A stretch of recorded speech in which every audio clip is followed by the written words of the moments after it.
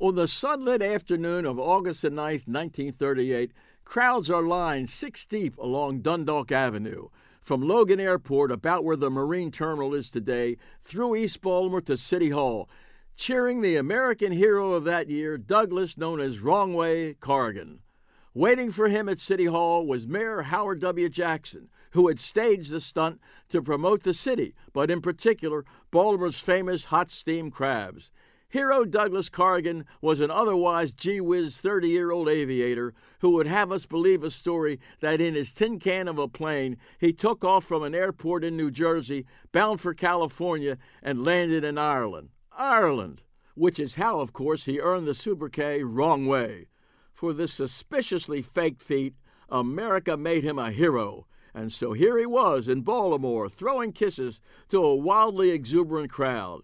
In a welcoming editorial, the Sun papers offered him the hospitality of the city and urged him to enjoy Baltimore's steamed crabs.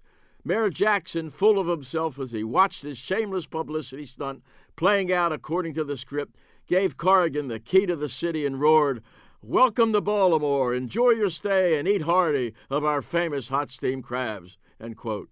Corrigan was driven to the Country Club of Maryland for a VIP reception and dinner. When it came time for dinner, out came the platters of hot steamed crabs. Wrong Way Corrigan, the world hero of 1938, took one look at the crustaceans on his plate and turned green.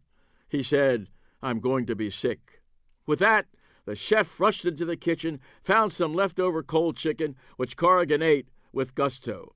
A rattled Mayor Jackson, watching his elaborate publicity stunt collapse, it was designed to whet America's appetite for Baltimore steamed crabs, told a Sun reporter, "Well, what can you expect from a guy who takes off for California and winds up in Ireland?"